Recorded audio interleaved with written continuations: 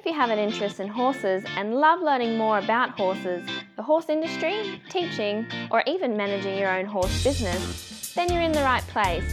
We would love you to join us on our mission, which is to improve the lives of horses around the world through the education of riders, handlers, and trainers. So get comfortable, listen in, and enjoy. Horse welfare and safety are of utmost importance where humans have any interaction with horses.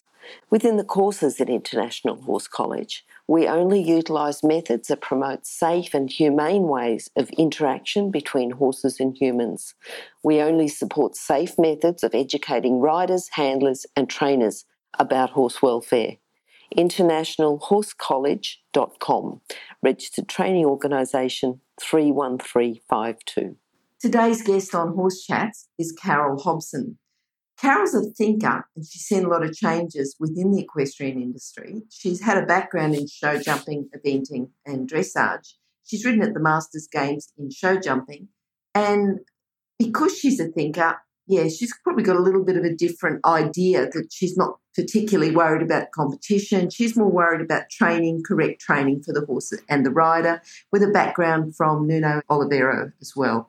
How are you, Carol?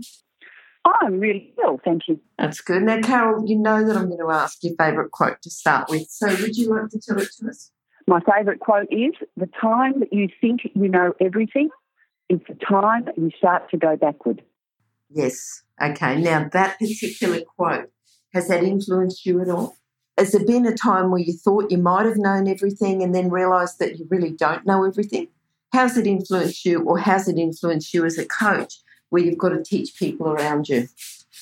I think that I was lucky enough to have that quote said to me when I was very young, as a teenager and in my early 20s, and because I am a thinker, always thought, yes, along those lines. So in that way, I'm probably fairly lucky. And I have repeated, that comment to quite a few people.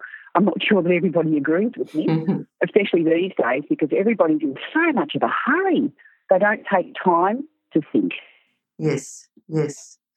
Carol, think about one of your first memories with horses, or something where you've learned something, the first time you learned something about horses.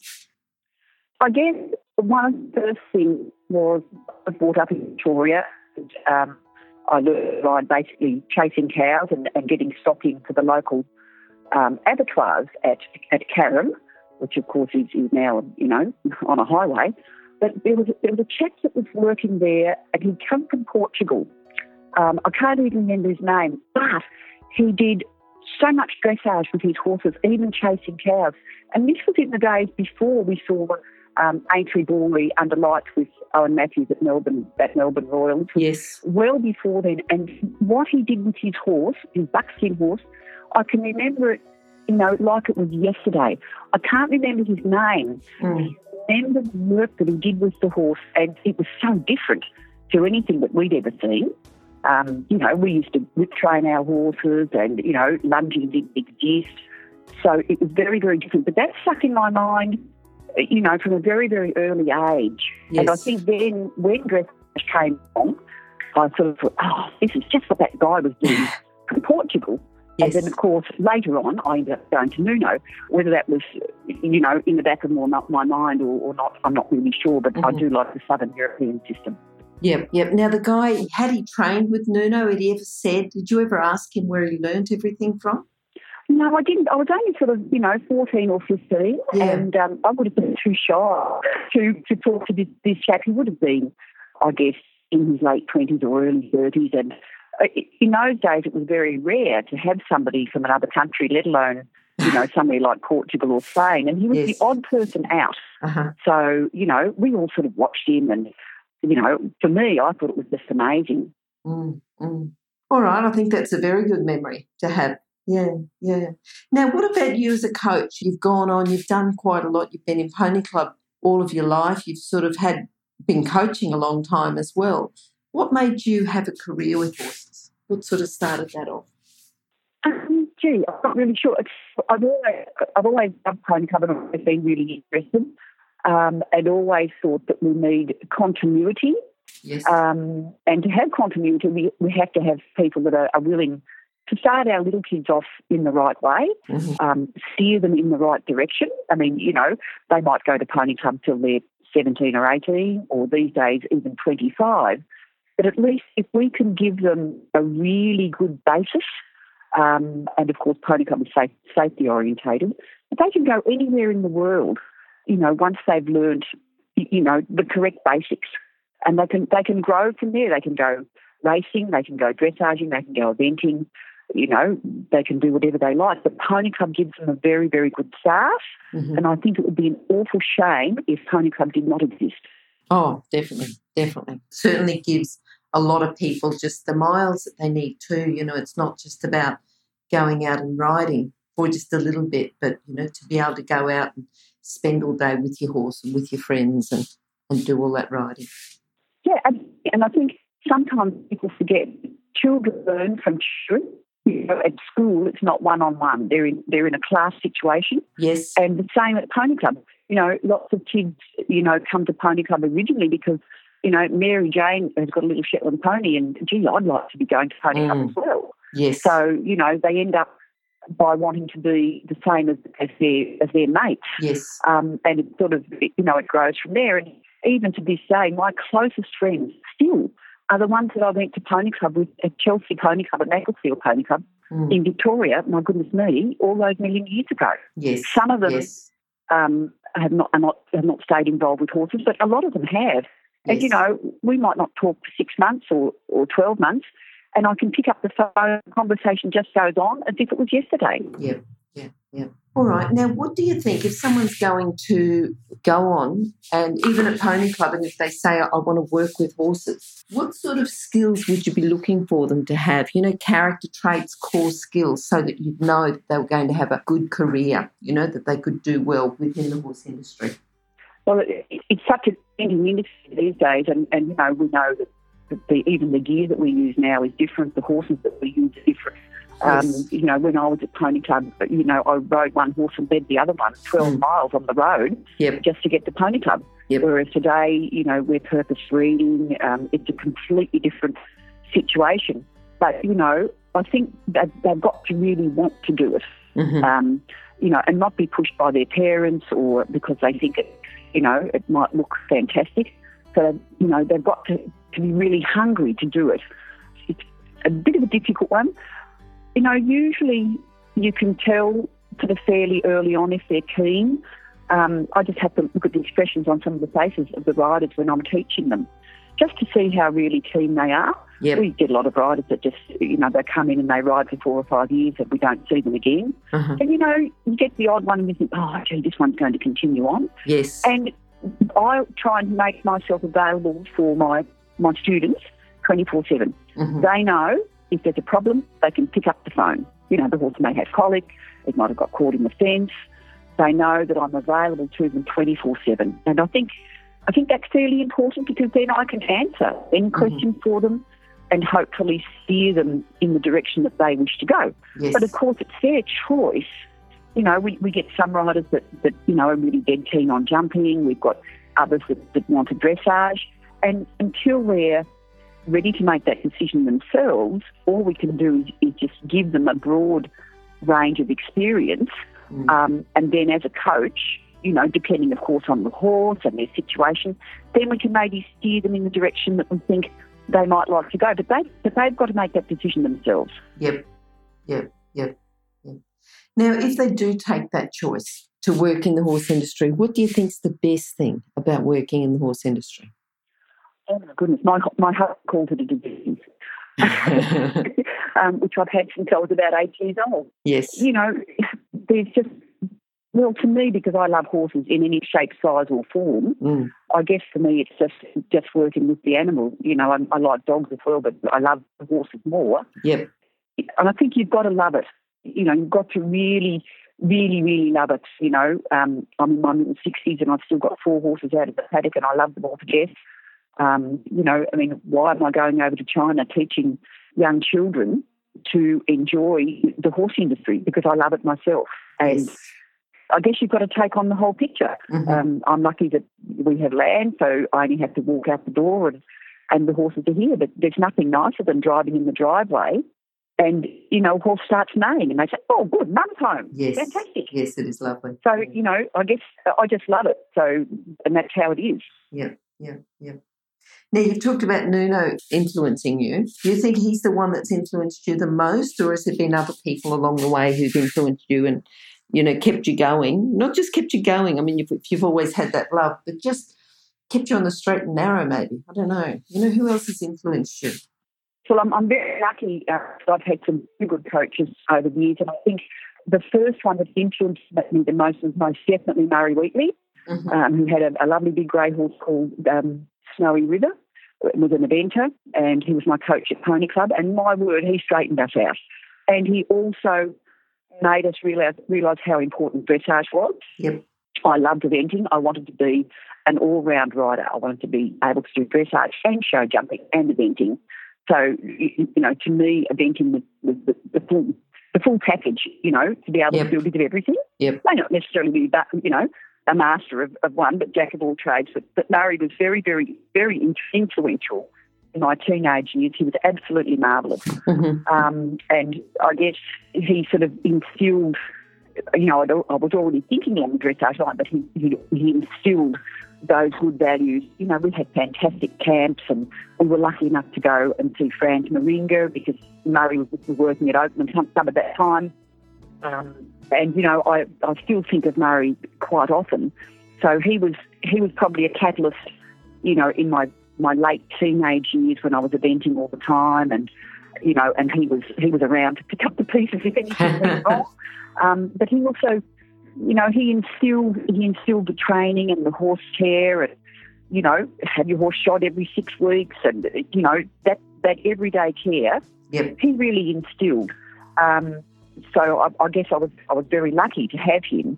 Yes. And then, of course, after I moved to Tasmania and sort of, there was very little eventing here, so I went hunting for a while. And then we were lucky enough to have Glenys Shanley come over to a Pony Club camp. Yep. Originally with her husband to show Tasmanians how to break horses in. And Glenys has been my coach ever since, and she's now in her 80s. If I have a problem, even now, I'll just pick up the phone and ask Glenys. If it wasn't for Glenys, I certainly wouldn't have been able to sort the problems that I had with difficult horses. We used to ride all sorts of horses. I've mainly ridden thoroughbreds. These days I've got, mixed blood horses, Irish sport horses and Dutch warm blood.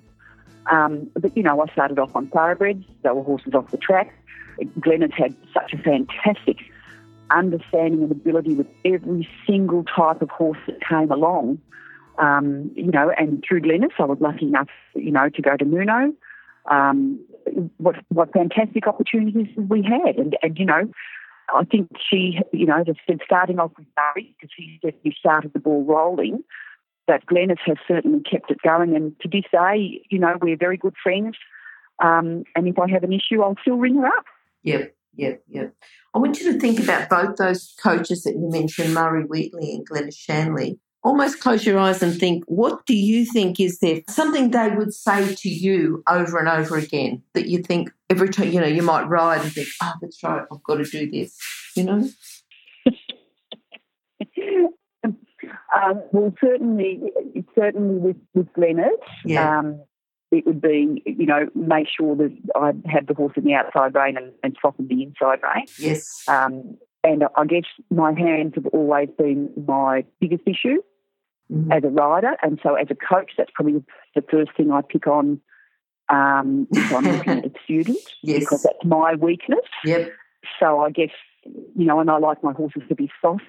Yep. So, and liking that Southern European style of riding, which Glenys also does, I guess, the hands, I'm very, very conscious of where my hands are, and the horse is tracking up and is going in good rhythm and not running. Yep. So certainly that from Glenys. And with Murray, again, it was rhythm and take time. Don't be in a hurry. Think about what you're doing. I guess the other thing, Murray, he always said, don't go out to work your horse with a time limit. If you have a time limit, you will run into strife. Yep. Yes, and if you've got all the day and all the time in the world, it doesn't take very long. That's right. And especially if you've got a young horse or a horse with a problem, you know, if you go out with a time, you can guarantee you'll run out of time. Yeah. And, you know, you're not going to fix the problem. You know, always finish on a good note from both of them, of course. And that's something I like to teach my riders as well. You know, you mightn't be able to solve every problem, every lesson, but, you know, try and finish on a good note for the horse's sake. Yes. Okay. What about the horse who you think's influenced you? Have you got a horse that you'd like to talk about? Probably the horse that taught me the most was a grey horse called Pardon Me Please. He was 3/4 thoroughbred and a quarter Arab. Just say his name. What's his name I got him again? as a 4-year-old. Pardon Me Please. That's good. Mm. And people used to see him competing, eventing, and, you know, he did a fairly good dressage test. And, you know, they'd come down to my place and they'd say, "Oh, where's Pardon Me Please?" And I'd say, "See that grey horse over there in the paddock?" "Oh, no, that's not him," because he looked very, very plain and very ordinary when you'd see him in the paddock. But when you rode him, he was a completely different horse. But he was very, very smart. Yep. And, you know, when I first started going to Glenys, I had, you know, quite serious issues with the horse. You know, he'd stick his head on his chest and I wouldn't know how to fix it. And, you know, I can remember Glenys saying to me one day, "Oh, my God, Carol, you can feed that straight," when I actually got the horse in front of the vertical. Yes. I've been trying to get it for ages and ages. So that sort of, it sticks out like a dog's hind leg, and I, you know, and it was a long time ago, but that horse taught me so much. Good. You know, I competed him until he was 12 or 13. He came up with some cancer in the parotid gland, and I thought, you know, he's not going to keep going. Yeah. So I passed him on to my daughter, Marinda, and she took him to Pony Club, continued to keep going with him. She took him to trials. I used him for vaulting. He kept going till he was 22. Oh, wow. And, you know, I sort of thought as a 12-year-old, he's had it, but he just kept on keeping on. And he was fantastic. You know, I can remember when we sort of retired him in the end when he was 20 and, you know, the cancer was huge lumps and he really couldn't flex and bend at all. It was quite difficult, but he wasn't ready to be put down. We'd go off in the truck to go somewhere, and if he had half a chance, he'd come with us. Would he? You know, and he'd go up the drive with us and he would run up in that truck. Yep. And he would stop up there in the truck and he'd say, "You know, you're not going with us, buddy." So he was just, you know, he was a character, but he taught me so much, you know, and when I got things right, he would tell me straight away. Yeah. He was just super. What do you think your proudest moment's been? Oh, well, the proudest recent moment was only a couple of weeks ago on my last trip to China. Yep. Where China Pony Club actually awarded me a special contribution award for my work that I've done in China in the last 2 years. I had no idea whatsoever. One of the translators came and tapped me on the shoulder and said, "Oh, Carol, they'd like you on the stage." Yeah. And I said, "But I've just been up there with the team." And they said, "Oh, no, we want you up there again." So up I go. And here's this beautiful map of China, drops down onto the stage with lots of little red dots on it. Yeah. And the president of China Pony Club hands me this beautiful crystal horse head trophy for my contribution to working in China for the last 2 years. That's lovely. Totally unexpected, absolutely out of the blue. Yeah. That was pretty amazing. But I think, and if I go back, the next proudest moment would have to be in Portugal with Nuno. Yep. When I actually managed to get some tempi changes without him yelling at me, which was absolutely marvellous. Yeah. And he used to say to me, "Carol, you tried too hard. You tried too hard. You must relax." And the girls, they could take you to the dish tonight. That's the disco. Yeah. Because I was always trying, you know, so very hard because I loved being there and I loved what I was doing and wanted to achieve so much. Yes. But in trying, of course, that sort of makes you a bit stiff and a bit tense. And, you know, when I eventually got those tempi changes was absolutely marvellous, and that was just fantastic. And even now, if I'm having an issue with a horse, you know, I sort of put on Nuno's tapes and think, that's what he would have done. Yes. So those two things, both, you know, the work in China And, with Nuno and Venice all those years ago would have to be my proudest moments. Mm. Okay. I'm just thinking about, your biggest challenge getting to where you are now, where you're able to contribute back. What do you think the biggest challenge is for professional horse people? I think having confidence in yourself when there is lots of change. Okay. Well, you've seen lots of change, so that's good. Oh, yes, lots and lots and lots of change. Yes. Some of the change has been good. We've got some lovely bits that we can use nowadays that are certainly a lot softer and a lot kinder, maybe than we had years ago. There's a lot more science in our riding, that we have access to that we didn't have years ago. Yeah. But horses are still horses, and, I think they should be allowed to be horses. Just the change now is just so rapid. With all of our system, eventing has changed so much, dressage has changed so much. You only have to look back in Franz's book and look at the photos of him riding Gay Pam all those years ago, yes, and compare what we're looking for in a dressage horse today. They're as different as chalk and cheese. So having the confidence in what you believe is right, I think sometimes it's very difficult to keep that confidence.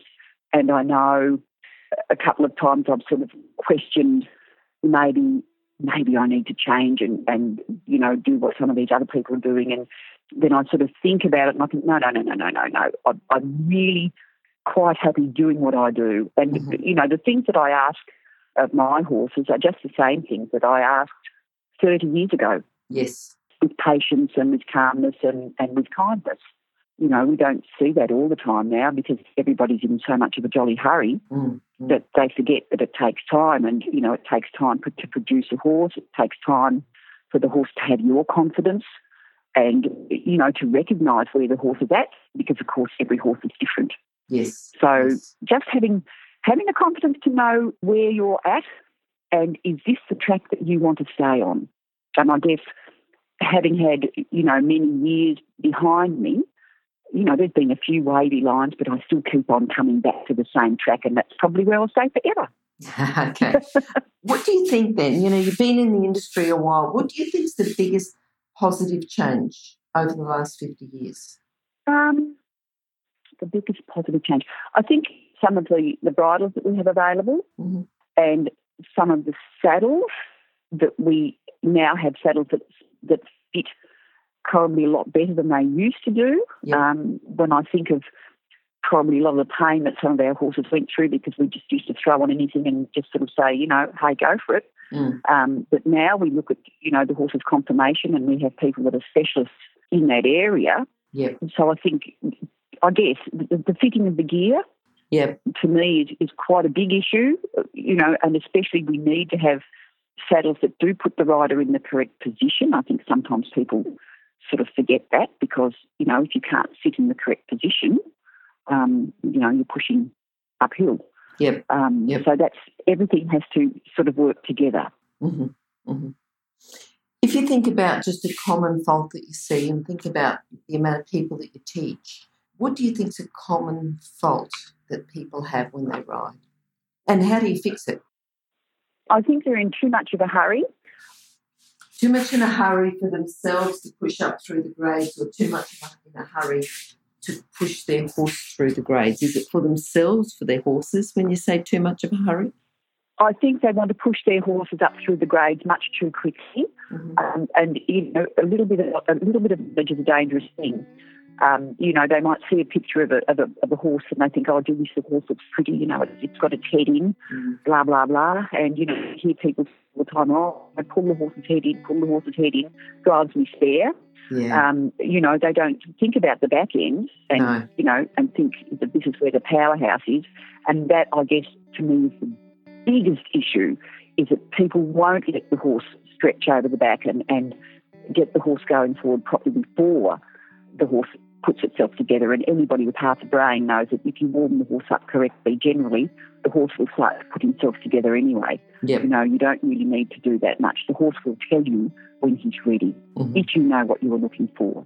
Yes. So that to me is a big issue, not letting the horse come through from behind And I guess, look at the conformation of the horse because, if the horse is built pretty upright, it might be hard for the horse to come through from behind. If the horse is built a bit long, it may never track up.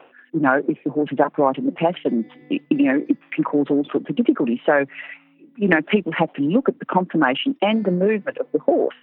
Just because you buy a horse that you think you're going to show jump, hey, it may not make a show jumper.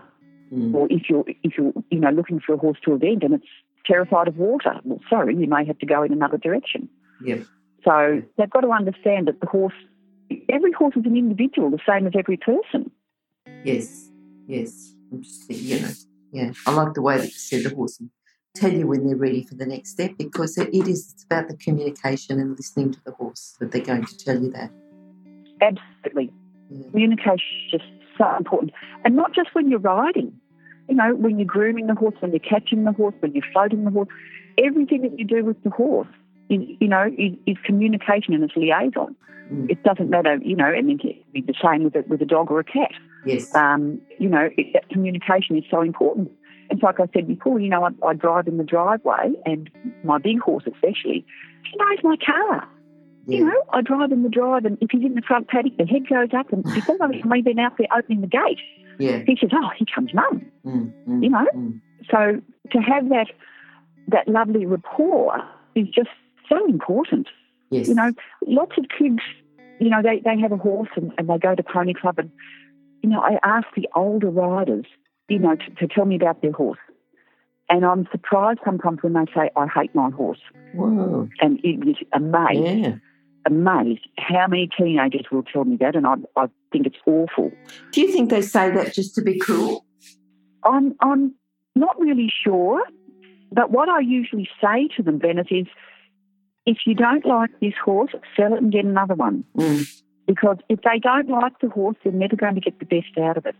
And it's usually the older riders that I ask, the older teenagers, not the younger ones, because I'm interested in their thought process and what they think. And sometimes when I watch them riding, I'm sort of thinking, geez, I don't know what's going on. And if they tell me that they hate the horse, and you'd be amazed how many teenagers tell me they hate their horse. And I sort of think, why on earth are you there? And it's just a matter of steering them in the right direction. And if they don't like the horse, they're better off without it. Yeah. And give it to somebody else that will get the most out of it. Well, the horse is better off without it. Yeah. Absolutely. And sometimes it can be as simple as the horse doesn't suit that particular rider. Yeah. It doesn't mean that they don't like horses and that they don't want to continue riding, but the horse is just not suitable for them as a person. It's a bit the same as some people have chihuahuas and some people have ridgebacks. Sure. Some people like small ponies. Some people like Clyde crosses. We're all different. We all have different wants and needs. So it's just a matter of discreetly trying to sort it. But I remember the first time I started asking riders, and I was so shocked. It set me back at first because they were so honest. And I thought, oh my goodness me, how am I going to answer this? So I do ask this question on a regular basis and then try and steer the situation around so that, we can find out why they don't like the horse. It may be something as simple as something that the horse is doing that they don't like in their riding, and it might be sorted very quickly. But it may be that they simply don't get on with the horse. And if they don't get on with the horse, they'd be better off to send that horse to somebody that does get on with it and find themselves something that will suit them. Yes. If you're an equestrian coach or a horse riding instructor, or even if you aspire to be one, have a look at the free video series for horse riding instructors on the Horse Chats website.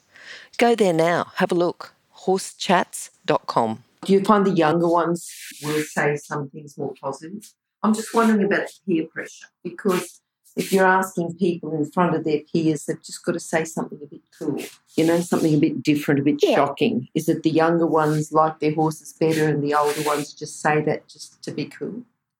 I think certainly the younger ones just love their horse full stop, because I think they're a little bit more open mentally and, especially sort of probably up to 14 years of age. They really love their horses. Quite often when they grow out of their horses and their parents say, oh, you'll have to sell your small pony before I can give you yes. something bigger. And Yeah. they say, oh, no, I can't do it. I'm going to stay on my small pony, Yes. Because the parents might not be able to keep two horses. Sure. And of course it's always best if they can get the second one and then swap over slowly. So for those riders, they just absolutely love their horses or their ponies, which is absolutely marvellous, and if they were all like that, it would be super. It does seem to be that, once they get to 14, and peer pressure certainly does have a bit to do with it with some of them, especially if they've got a horse that they might, say, oh, well, I'd like to go to grade 2 trials, and maybe, it's an older horse and maybe it's never going to do it, and their best mate at schools, just got a whiz-bang really expensive horse that's a schoolmaster and does it all with their eyes closed. Yes, that can certainly be, a difficult situation. Not always a situation, but that certainly can happen. So I think you've just got to, work through the process and just sort of see what the real issue is. Yes. Okay, Carol, what about a book? Have you got a book that you think has given you some positive change, something that you'd like to recommend? Oh, Franz Marie Horses Are Made to Be. My favourite book. I don't know how many times I've lent it. Yes. Mine's got lots of green highlighter through it. Yes. Because especially if I'm teaching somebody and they have an issue and they happen to be a read-write learner rather than a visual learner, I just sort of say, here, take this, turn to this page and read the pieces that I've highlighted. So definitely my favourite book. I think I've read it inside out, from cover to cover about 1 million times. And, Franz was just absolutely marvellous for our country. I'm very lucky that he came here. Yeah. That's certainly one of our more popular books, that one. Yeah. That's good. What are you looking forward to now? Next year, 5 years? Just tell us what you're doing, what you're looking forward to. Well, I've got a 9-year-old that has to sort of keep on injuring himself because some horses do. Only minor injuries, but I would really like to get back on him. He's a bit big for what I would really prefer. He didn't stop growing, so he's about 17 too. But my goal at the moment is to get back on him. Not necessarily to compete, but just to get out and have some fun on him in between a couple of trips, coming up for China as well. But my main goal is to get back on Pepsi because he's just lovely. Oh, that's good. That's good. It's always nice, isn't it? I talk to people about, what are you looking forward to? They go, oh, more of the same. I'm already living my dream life, Yeah. Okay. Yes, I'm not ready to give up and my husband sort of, as I said, he calls it a disease, and I keep on saying, well, I'm not looking up at the lid yet. Yes. So, while I can still keep going, I do, not necessarily competing, but I'm, of course, look at competition all the time. Yes. But, as long as I can keep on going, even if it's just trail riding, and I love going down the beach. Yep. So, it's if I can just keep on doing that as long as I can, I'm quite happy. Good. Now, would you be able to summarise your philosophy with horses just into a sentence or two? How would you say?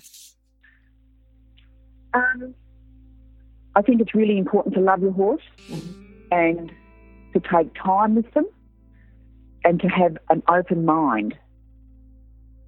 I think that's really, really important to be open-minded. Yes. But love your horse and look after it. I think it's as simple as that. Yeah. Okay. And Carol, how can people contact you? I'm available on Facebook or email. Yes. And on the EA Coaches page, I'm listed there, and the Pony Club Coaches page as well. So I'm quite happy for people to contact me.